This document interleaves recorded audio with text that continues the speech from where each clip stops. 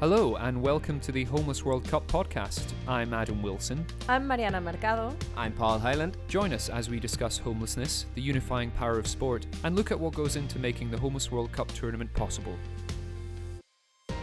Talking about sport beyond just sort of exercise and fitness, but when you're talking about sport in that team sports coming together or sort of competitions coming together, there's something that's very inclusive, and although competition might be the heart of it, there's still something about bringing people together in a common goal, bringing people together to, achieve something that they couldn't probably or possibly on their own.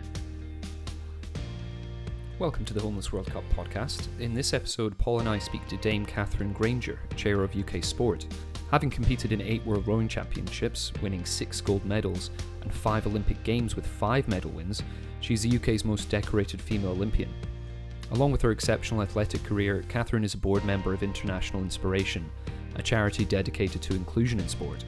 And in 2017, Catherine became chair of UK Sport, the organisation responsible for strategic investment to enable the UK's Olympic and Paralympic sports. She was also named Dame Catherine Grainger for her services to sport and charity at the 2017 New Year Honours.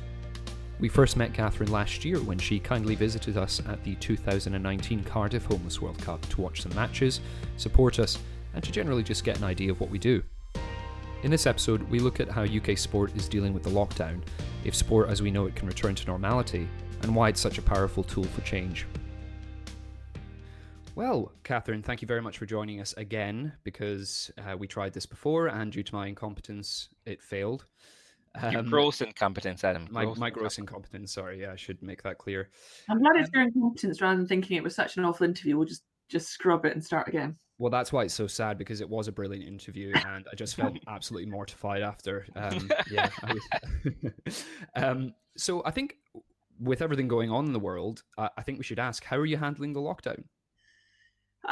Gosh. Well, to be honest, handling it as well as I could hope for. I'm lucky. I've got my own home. I've got a small but a garden. I can use my own space. I've got very friendly and supportive neighbours and sort of people around. I get out quite a lot to do the daily sort of walk or exercise and get the fresh air. And we've had some amazing weather in the last few weeks. So, I'm lucky, touching a lot of wood at the moment, that no one I know close to me has had any sort of has had COVID or the coronavirus, and certainly not been sort of badly affected by it. So I think that would make things feel very different. I think we're all adjusting to a new normal. I think the first few weeks of lockdown felt, how are any of us going to cope? We can't really get the shopping, can't really get working from home was very different. Everything was, we weren't going to see anybody. But actually, you settle in. I think people are incredibly good at adjusting and sort of, I think we're very resourceful and very resilient as a species generally. So,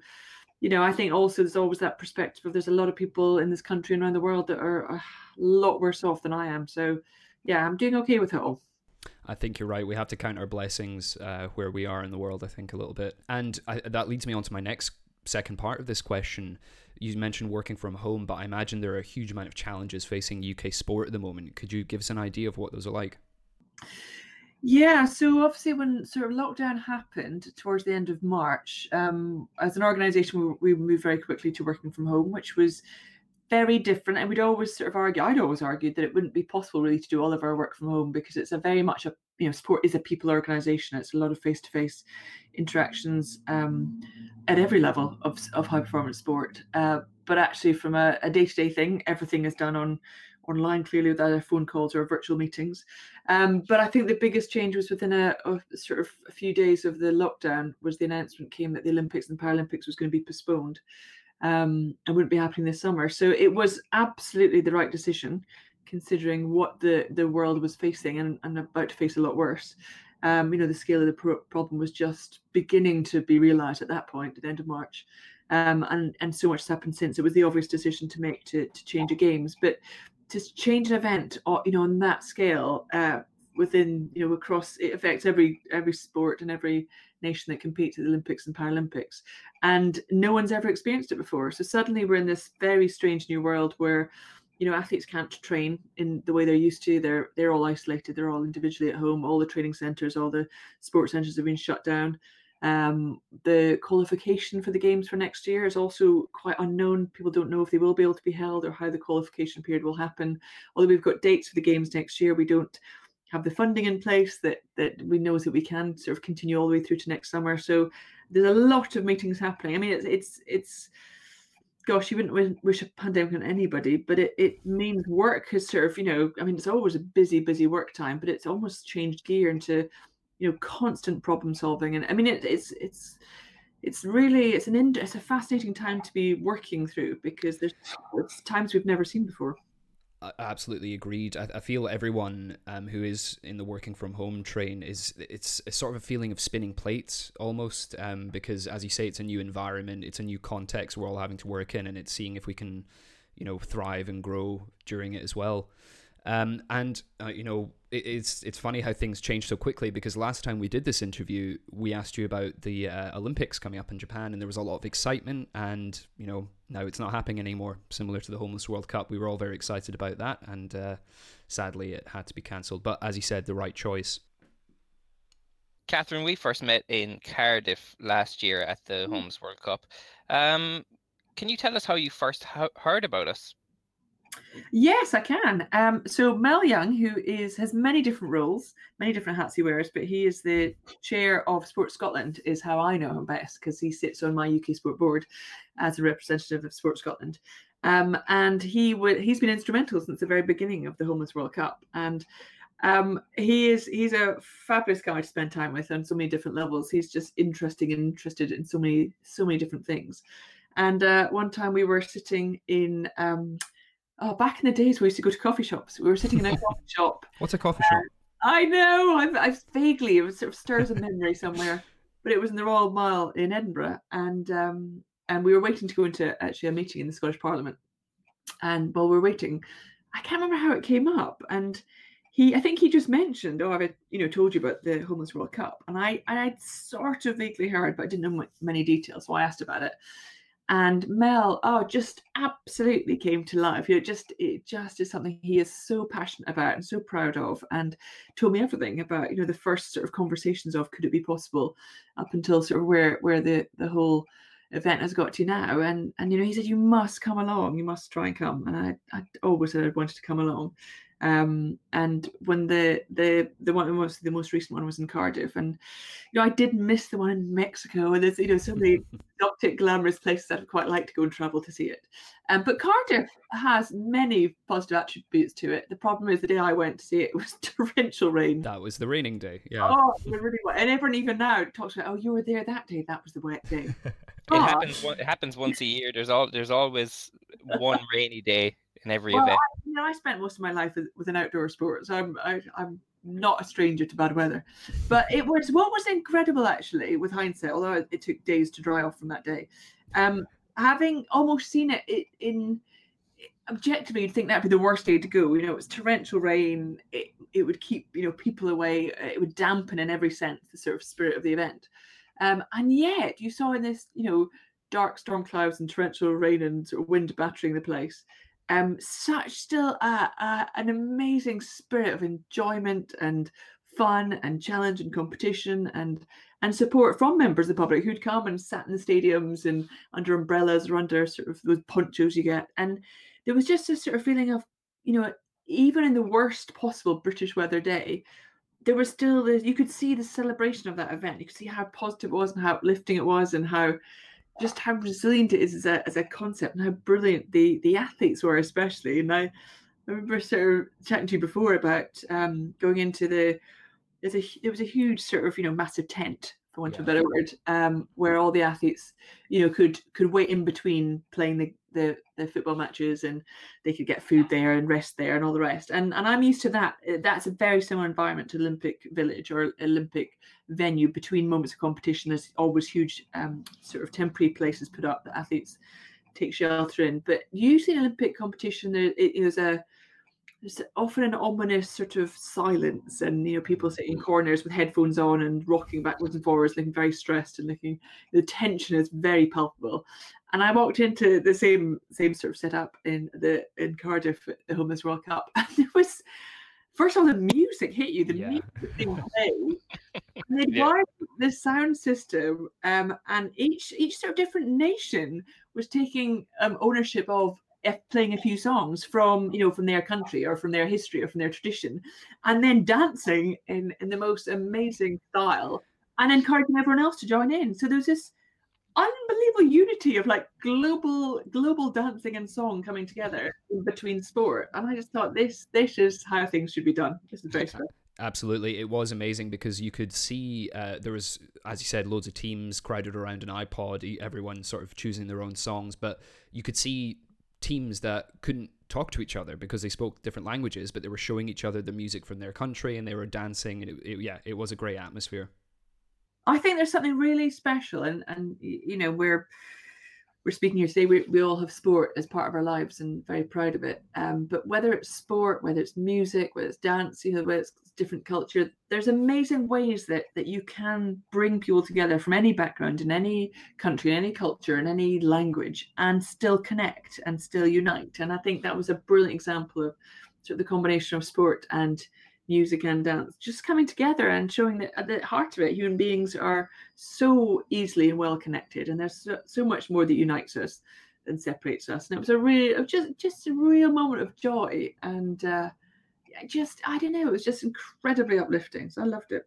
I'm glad you brought that up because what we do at the Homeless World Cup, if our listeners don't know, is we try to tackle forms of isolation like homelessness. And something that you said in the last interview stuck with me. You said you think sport is something that can lead and guide society. Why do you think sport is effective and important in tackling society's issues?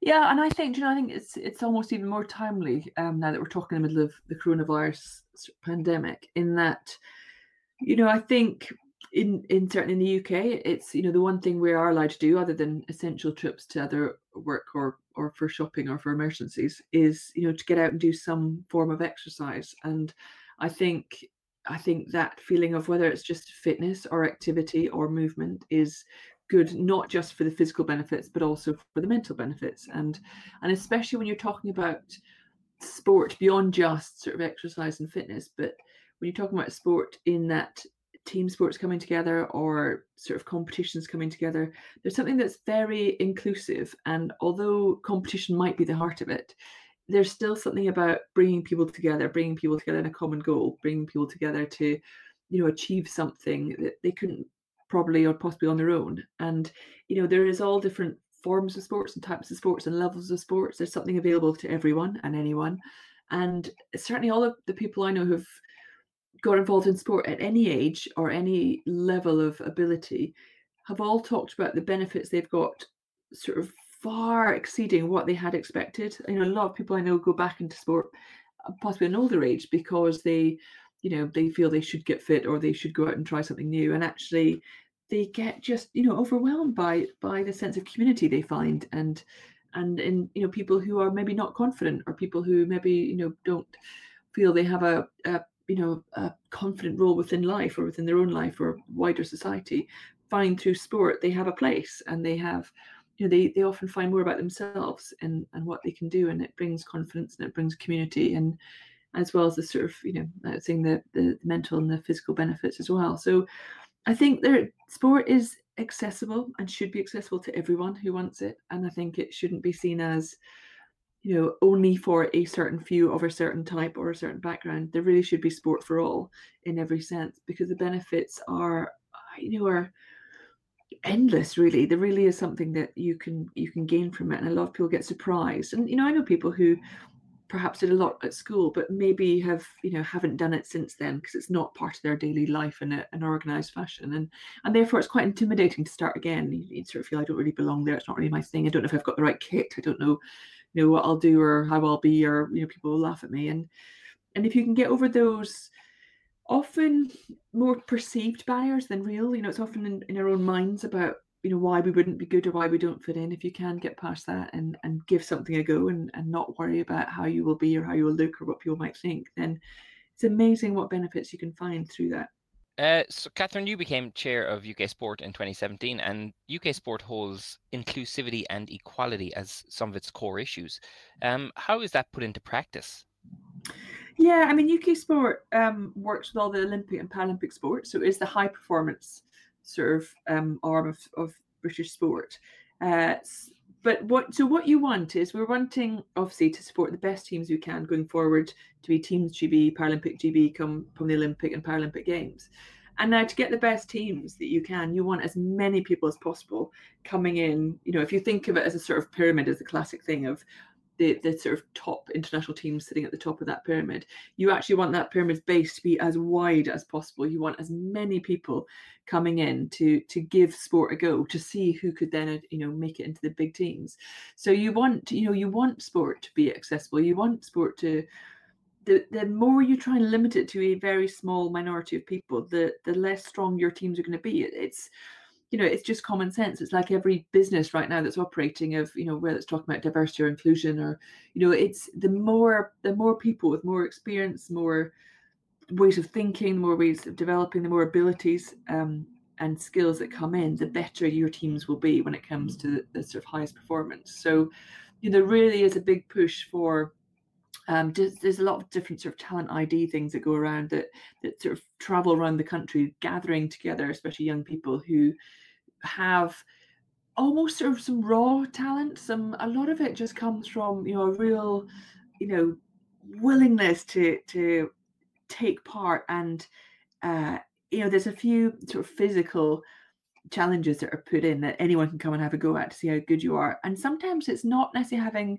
a trained skill for a particular sport. It's having that sort of willpower and that ability to push yourself through uncomfortable sort of physical challenges that actually showcase the people that can become great athletes. So there's a kind of mental aspect you're looking for as much as the physical aspect, but there's a big sort of, because what you don't want is just the people coming through traditional routes, whether it's, I don't know, university sport, or particular schools that can put a lot more money into sport, or particular clubs that perhaps not everyone can access. What you want is that anyone sitting at home, or sitting at any school, or sitting at any level, or any club, who feels they could have the potential to have a go and see if they can do it. So there's a lot of very proactive sort of reach through the communities to see where the talent might lie. And UK Sport also mentions taking positive action to eliminate institutional discrimination. Now, I think now is a time where racism in football and things like that have been talked about more than ever. But what does taking positive action to eliminate this sort of discrimination look like, especially in the context of UK Sport?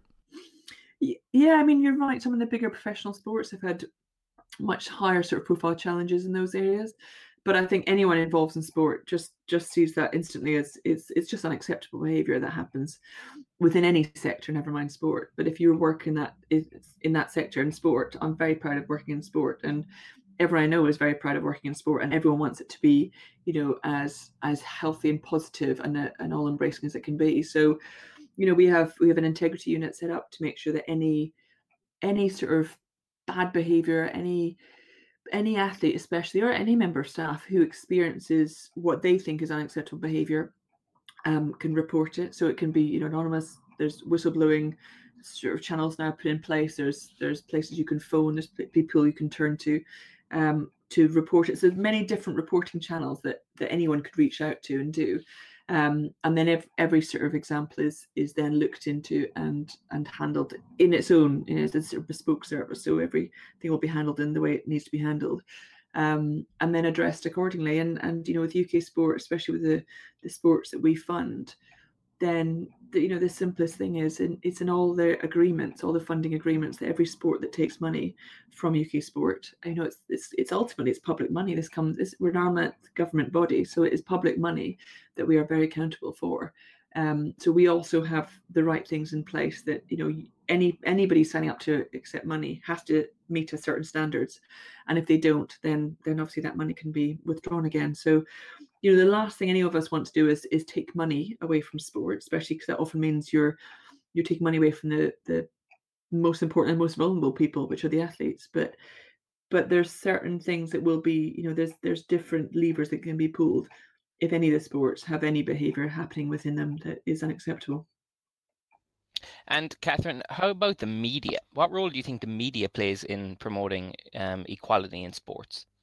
I think the media is absolutely crucial. I think the media, we all go through different phases of reading the media and loving them and hating them for different amounts. But we're very lucky. Again, we're in a country where we do have effectively a free press, and they have an important role to check and challenge any of us in positions of any kind of authority. And I think within sport, they rightly take their role of I suppose, keeping the checks and balances of powers and authorities right, but also very much they can use things as role models as well. So they should be, and they often do doing the great positive stories. And it's often sometimes hard to find positive stories within the media, or it can feel that way. But there's some brilliant stories that they do advocate when sort of really best practice is being used by any of the sports or any of the individuals within sports. And so we've got some absolutely exceptional role models for all different aspects of diversity that within sport that their stories should be told and their names should be known, and great examples of other people coming through. At the same time, if there's stories that people have not met the standards expected within sport, then the media also have an amazing responsibility to sort of publicly tell those stories as well. So I think, when you're in any organization, and since the day when I came into UK Sport, there's the media has told brilliant stories around the Olympics and Paralympics, and also had huge breaking headlines when things have not been as good as they should have been within sport. And actually, as in my position as chair and all my board members who I work very closely with, they would all want the media to have that role, to be able to expose things that we need to address. And often the media, are sort of have such great relations with people throughout our organization, throughout sport generally, that they often, find stories first and expose things very quickly. And then it's up to the rest of us to make sure that, the right things happen as a result of those stories being exposed. So I think whether it's, whatever bad things might be happening within any sector, I think you should want those things to be exposed. You should never want them to disappear or not be found. You want them exposed and brought to light so that they can be addressed very directly. And I think the media have a really important role to make sure, like I said, the bad things are exposed and the good things are celebrated. I think we would all very much agree with that. And I know you've only got till 10:30, so I'll squeeze in a last question here and trying to wrap this up. So with all the uncertainty now, what is the best case scenario with everything getting back on track with UK Sport? What are the challenges that you're going to have to face with returning to normality, or what we used to think was normal? I know. I think that's the thing. We don't really know what normal is anymore, or what we should return to or aim to return to. Yeah. I think like a lot of people, I hope we will in some way society will be changed for the better because of the sort of extreme experience we're all living through. But yeah, so for UK Sport specifically, I think there's a couple of things. One is the biggest challenges we face at the moment are financial. So like I said, we receive our money as a mixture between directly from the government as the exchequer funding and partly from the National Lottery as one of the good causes. Now, National Lottery sales, unexpectedly, are down at the moment. Even partly the physical challenge of people not being able to get out as often to the shops and actually being able to buy things. Everything's moved to online, but even so, people are habitual creatures in the long way. So sales are down a bit. And also the money we get from the government, effectively, the award is for 4 years, and our 4-year cycle runs out at the end of March 2021. And obviously the Olympics and Paralympics have moved to July, August 2021. So we now have this period of time between March and July where we have no money. And we need to tell all the sports we work with, we need to give them some sense of reassurance that they can still plan for the next summer games. And they will have support and financial support to see it through. In the moment, we can't give them that guarantee. So we are doing a big piece of work, with the government, who are being very supportive. But clearly, the government right now are dealing with a lot more things than sport, and making sure that all the frontline workers have got all the support they need. And we're incredibly respectful of that, as everyone should be. And we accept everything will take a back seat until we're sort of through the worst of this crisis. But at some point, we still need to reassure high performance sport that it can continue through to the games next year.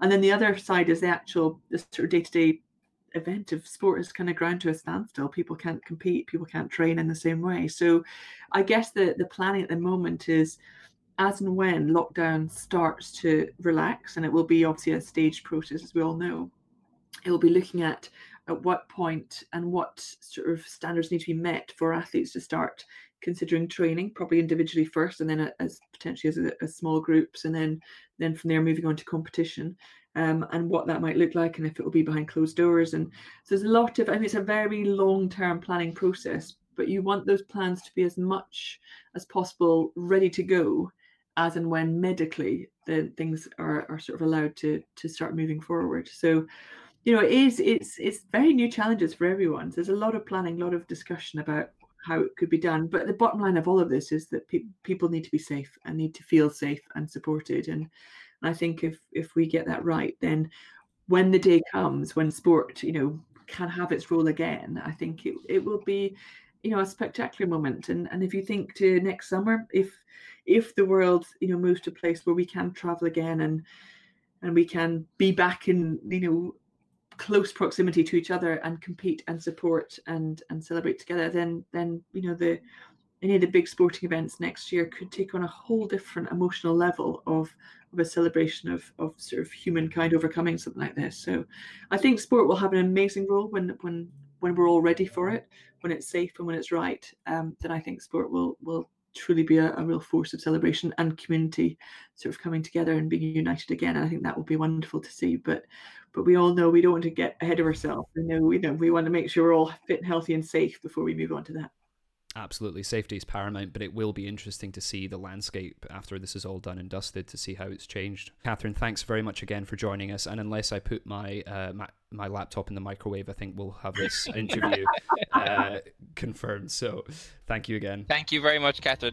Pleasure. Love to speak to you both. Thanks for listening. Just a reminder to watch our social media streams, because we have a lot of exciting stuff planned for the next few weeks, including Homeless World Cup Day on July 5th. I can't give too much away, but if you're itching for some sport content, we may have something for you. On the day, you'll be able to access compelling stories from around the world and join in on some fun challenges. All you need to do is join our virtual stadium by going to homelessworldcup.org and filling in the sign-up form. It's free. We need your help to have a greater impact around the world, and you can do this by signing up and donating if you feel like it. You can go to homelessworldcup.org/donations. Or search for Homeless World Cup Foundation in Just Giving.